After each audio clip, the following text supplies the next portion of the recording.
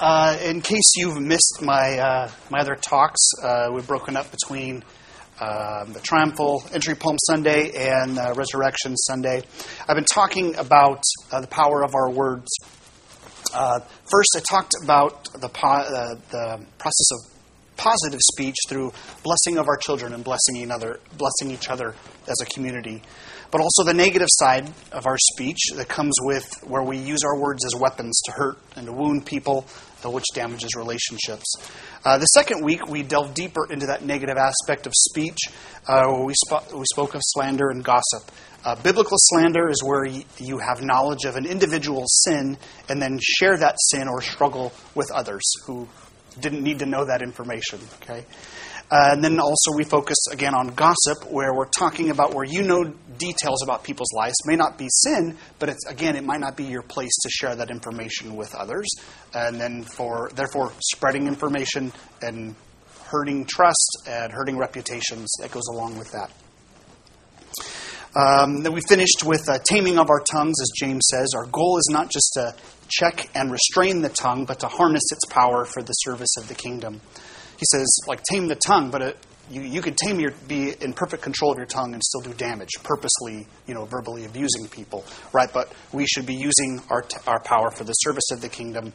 We need to be in control of our words and, use them to bless others and to build them up. Again, I've been very, very pleasantly surprised by the feedback after the service. The Q&As have gone on very well. And really, I've enjoyed just the ongoing conversation and the examples that have come back to us. And really, it's a good exercise for our community to hear what are the struggles that people are having. I quickly found out I'm not wise enough to answer a lot of these questions. But so this morning, we're going to let Scripture speak to us and tell us how we're supposed to speak to one another. So our first passage that we start off with is Ephesians chapter 4. Verse 29, which says, I'll wait for you guys to turn there. You can stay there for a little bit also. Ephesians 4:29 says, "Let no unwholesome word proceed from your mouth, but only such a word as is good for edification, according to the need of the moment, so that it will give grace to those who hear." You can turn to chapter 2. That's where I'm going to speak from next. The goal of our speech, as the passage said, should be for edification. The word edification is connected to the word edifice, which is a building. The verb is translated elsewhere as build or build up or upbuild. The Greek word there is oikodomio, which means to construct a building. Paul used it there in a figurative sense, as that is the goal of our speech, to build each other up. Flip to Ephesians 2. We're going to read verses 19 through 22. He says, "So then, you are no longer strangers and aliens, but you are fellow citizens with saints, fellow believers, and are of God's household, having been built on the foundation of the apostles and prophets, Christ Jesus himself being the cornerstone, in whom the whole building, being fitted together, is growing into a holy temple in the Lord, in whom you are also being built together into a dwelling of God in the Spirit." We're going to look at some passages here about Paul, about us being a building or an edifice. So again, flip over to chapter 4. We're going to look at verses 11 through 13. He says, "And some gave some as apostles, prophets, evangelists, pastors, and teachers for the equipping of the saints, for the work of service, to the building up of the body of Christ, until we all attain to the unity of the faith and the knowledge of the Son of God, to a mature man, to the measure of the stature which belongs to the fullness of Christ." Continuing this thought in 1 Corinthians chapter 3.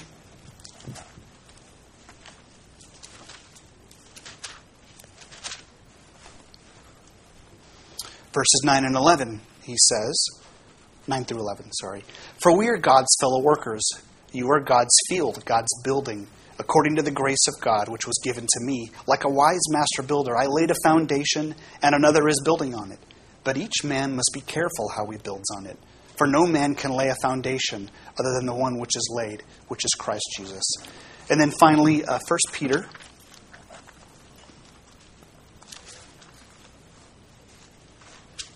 chapter 2. It's a short distance away, verses 4 through 6. Peter says, "And coming to him as to a living stone, which has been rejected by men, but is choice and precious in the sight of God. You also, as living stones, are being built up as a spiritual house for a holy priesthood, to offer up spiritual sacrifices acceptable to God through Christ Jesus. For this is contained in Scripture, Behold, I lay in Zion a choice stone, a precious cornerstone, and he who believes in him will not be disappointed." What should we take away from these passages is that the body of the individual follower of Yeshua is seen as its own temple or building.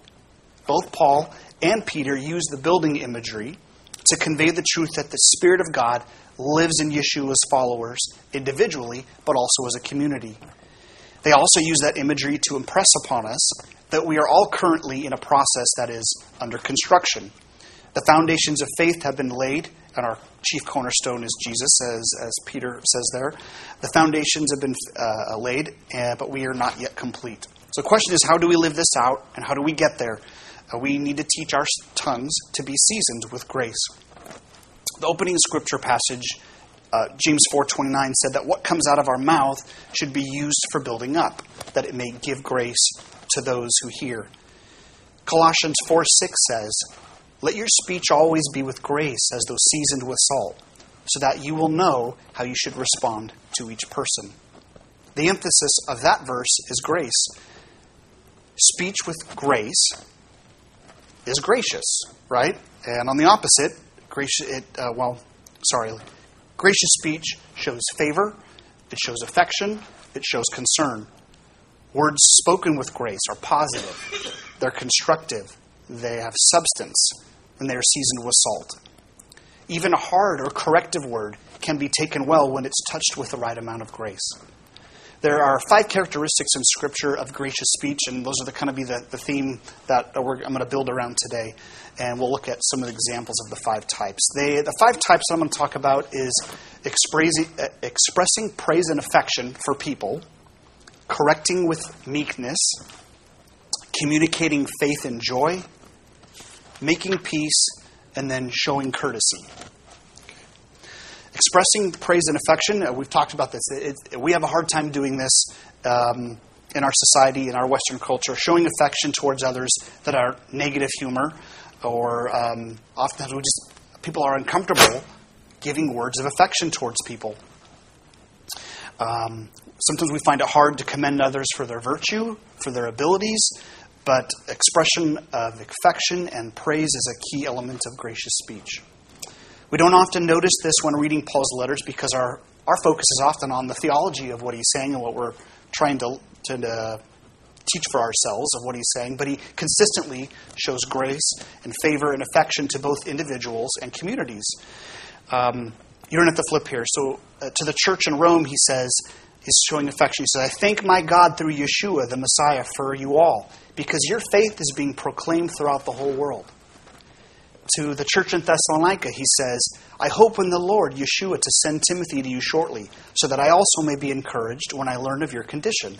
For I have no one else of kindred spirit who will genuinely be concerned for your welfare. But you know of his proven worth, that he served with me in the furtherance of the gospel." So here, he's given affection to Timothy, right? That they should show him honor and respect when he comes. And finally, to the church in Philippians, he said, "I thought it necessary to send to you Epaphroditus, my brother and fellow worker. Hold men like him in high regard." Paul praises people directly and before others. This strengthens them and imparts to them confidence and courage and increases the esteem others have for them. Solomon compares affectionate speech with honey. In Proverbs 16 through 24, you don't have to flip, he says, "Pleasant words are a honeycomb, sweet to the soul and healing to the bones." However, it is possible to give praise or show affection in ways that are wrong or unhelpful. Commending others can fall into empty flattery or a desire to please people. Solomon this time gives caution in the form of moderation, and he says in Proverbs 25:27, "It is not good to eat too much honey, nor is it glory to seek out one's own glory." So we can spoil the effect of praise by overstatement, being too frequent with our praise towards people. So we must learn the wisdom of couching gracious words, using them in proper measure. We tend to avoid that in our congregation, right?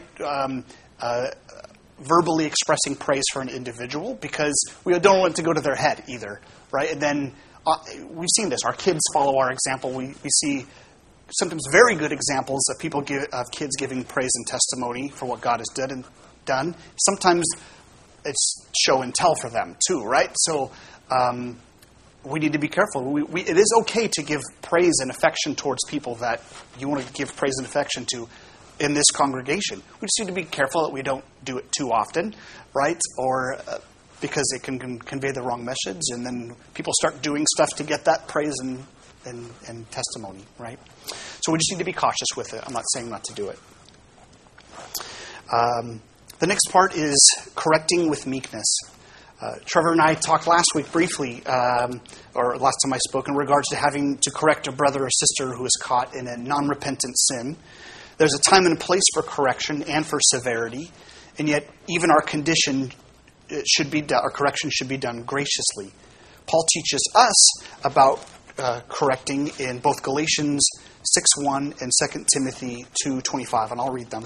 He says, "Brethren, even if anyone is caught in a trespass, you who are spiritual, restore such a one in the spirit of gentleness. And with gentleness," this is the 2 Timothy passage, "correcting those who are in opposition, if perhaps God may grant them repentance, leading to the knowledge of the truth." The word gentleness or meekness here could be translated as courtesy. Paul is concerned that correction not be administered heavy-handed, but with humility and self-control. I'm going to ask you to turn to 1 Corinthians again. Sorry, a little more of a sword drill today. I apologize for that. We'll look at some examples here. We can look at Paul's gracious correction. For some context, this community was tolerating divisions about which apostle they preferred. There was jealousy. There was some sexual immorality going on. They were taking legal issues before pagan judges. Participating in idolatrous feasts and disorder in the common assembly. In 1 Corinthians 4, even though he's going to lay into them at some parts here, he still greets them, even though he's not happy with their behavior. So chapter 1, verses 4 through 9, he says, "I thank my God always concerning you for the grace of God, which was given you in Christ Jesus, that in everything you were enriched in him, in all speech and all knowledge, even as the testimony concerning Christ was confirmed in you, so that you are not lacking in any gift, awaiting eagerly the revelation of our Lord Jesus Christ, who will also confirm you to the end, blameless in the day of our Lord Jesus Christ. God is faithful, through whom you were called into the fellowship with his Son, Jesus Christ our Lord." So he's greeting them, though he's not happy with their behavior. And then we're going to look at the admonishment here in chapter 4, verse 14 through 16. He says, "I do not write these things to shame you, but to admonish you as my beloved brethren. For if you were to have countless tutors in Christ, yet you would not have many fathers, for in Christ Jesus I became your father through the gospel. Therefore I exhort you, be imitators of me." Okay? So he's not shaming them, right? But he does want them to follow his behavior and how he lives. To the Galatians, he takes on a more severe tone because unlike the Corinthians, the Galatians were allowing moral issues to go unchecked, and the Galatians were distorting the gospel message. And it seems to Paul that maybe this was a greater issue for him. He says in Galatians 3, verse 1, "You foolish Galatians, who has bewitched you? Before whose eyes Christ Jesus was publicly portrayed as crucified." He calls them fools. The Bible has nothing good to say about fools, right? Through Proverbs, fools are people who despise wisdom. They lack sense. Their lips bring strife. They mock sin. Fools say that there is no God. We don't have time to read the entire book of Galatians, but he continually admonishes with a concern to see people he discipled walk in truth and righteousness. So we can build up one another with correction administered at proper time and proper manner. It's hard for all of us, whether a grown-up child of God or still a child, to appreciate correction when done appropriately. I love when Pastor Trevor is asking children to say thank you when they're corrected. We don't do this still, right?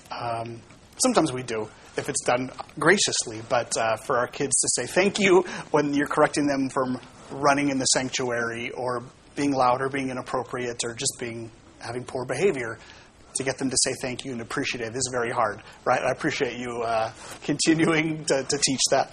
But our hope is that eventually correction administered with meekness will be recognized for what it is. The third thing is Scripture teaches us to communicate faith and joy. Communicating faith and joy to others reflects how we are approaching our lives. If our speech is negative and filled with anxiety, discouragement, or complaint, we pull others down with us. I'm not saying that we're not going through difficult times and sometimes we need to let things out, right?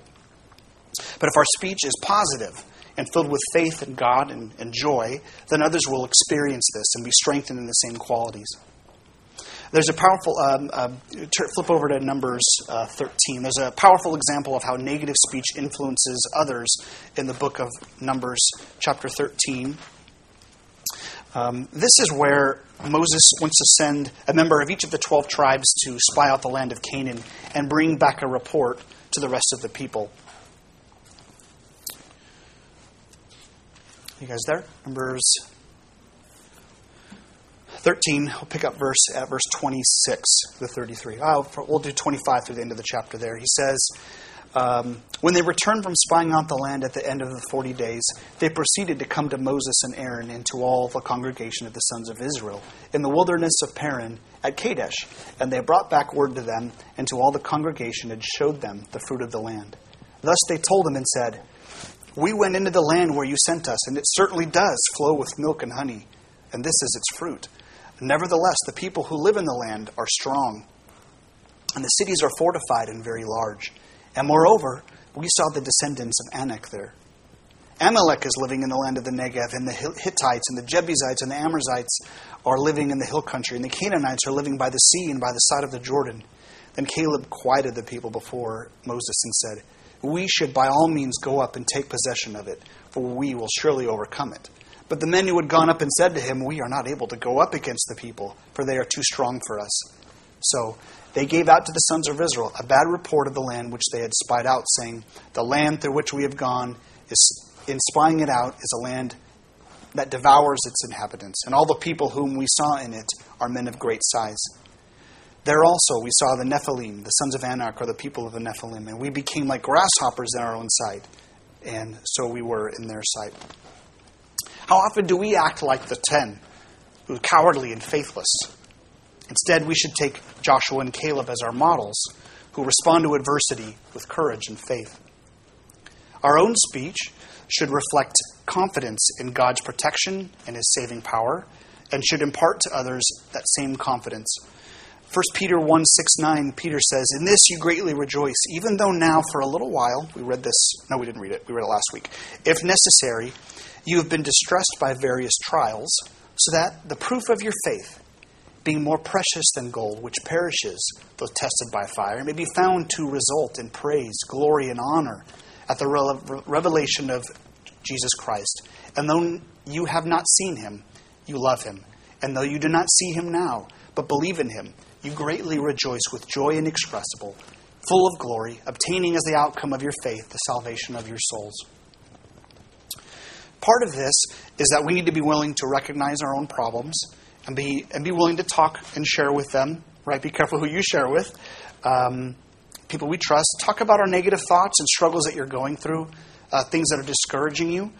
But people that are part of this congregation, if you are hearing these words of struggle and concern, your part is to be what? To be ready for words of correction if needed, if they're talking about a sin issue that they're not correcting.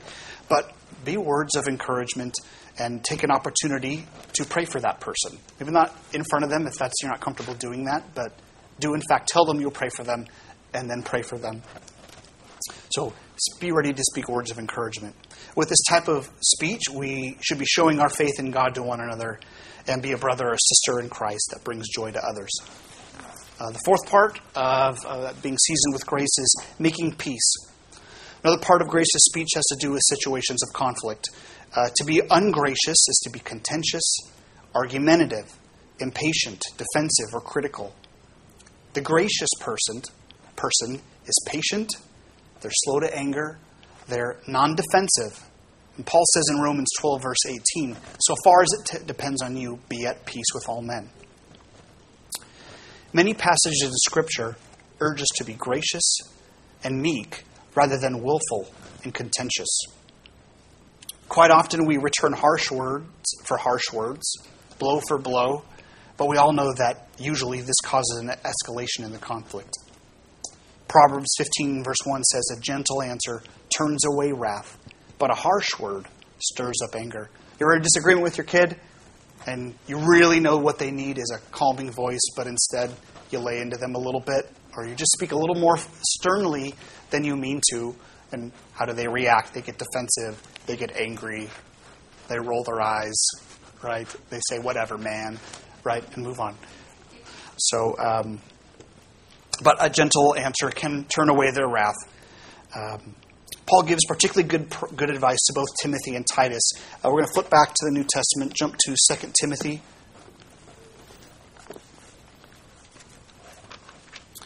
Go to 2 Timothy chapter 2.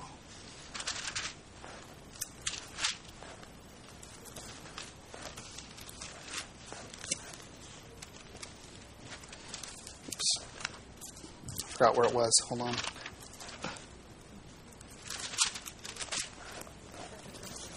No, I know. It's small too, right? 2 Timothy chapter 2. This is where I should save my sections, right, Trevor? All right. 2 Timothy chapter 2, verse 14, he says, remind them of these things and solemnly charge them in the presence of God, not to wrangle about words, which is useless and leads to the ruin of hearers. And then in 20, he says, now in a large house there are not only gold and silver vessels, but also vessels of wood and earthenware, and some honor and some dishonor. Therefore, if anyone cleanses himself from these things, he will be a vessel for honor, sanctified, useful to the master, prepared for every good work. Now, flee from youthful lusts and pursue righteousness, faith, love, and peace with those who call on the name of the Lord from a pure heart. But refuse foolish and ignorant speculations, knowing that they produce quarrels.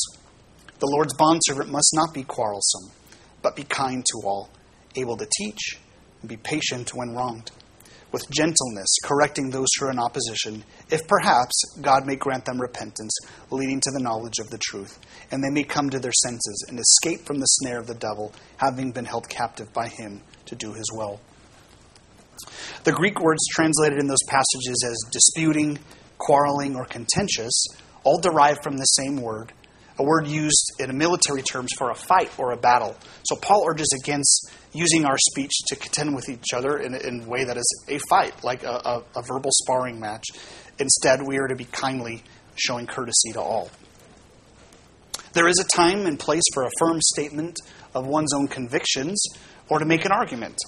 We have biblical examples of this when Paul contended with Peter in Antioch, when the Jewish believers began separating themselves from the Gentile believers. This is also found in Galatians. And again, he fought zealously at the Council of Jerusalem, where there was pressure about Gentile believers becoming circumcised.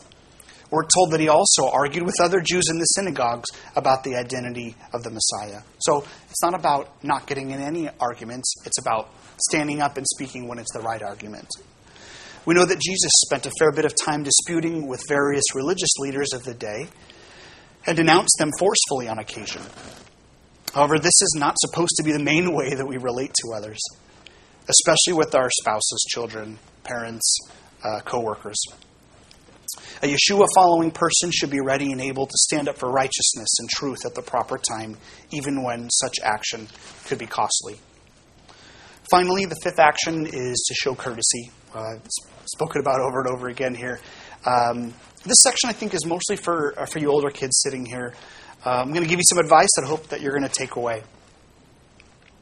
We're not talking about the kind of courtesy with found with formalities and bowing and ceremonies, past seen in different aristocracies, but that which is showing respect and consideration of others. Proverbs 18, verse 13 says, "He who gives an answer before he hears, it is folly and shame to him." I've done this, or I think I know the question that's coming from my kids, and I answer them incorrectly, right? And to my folly and to my shame. Philippians 2 says, "Do not merely look out for your own personal interests, but also for the interests of others."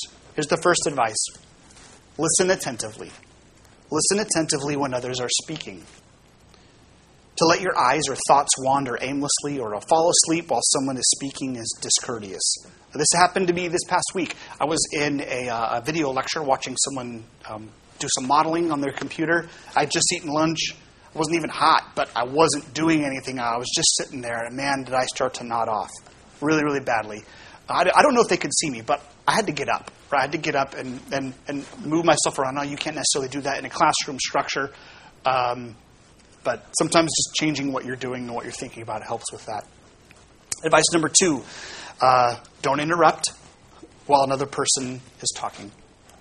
Advice number 3, take interest in the lives of others rather than simply talking about ourselves.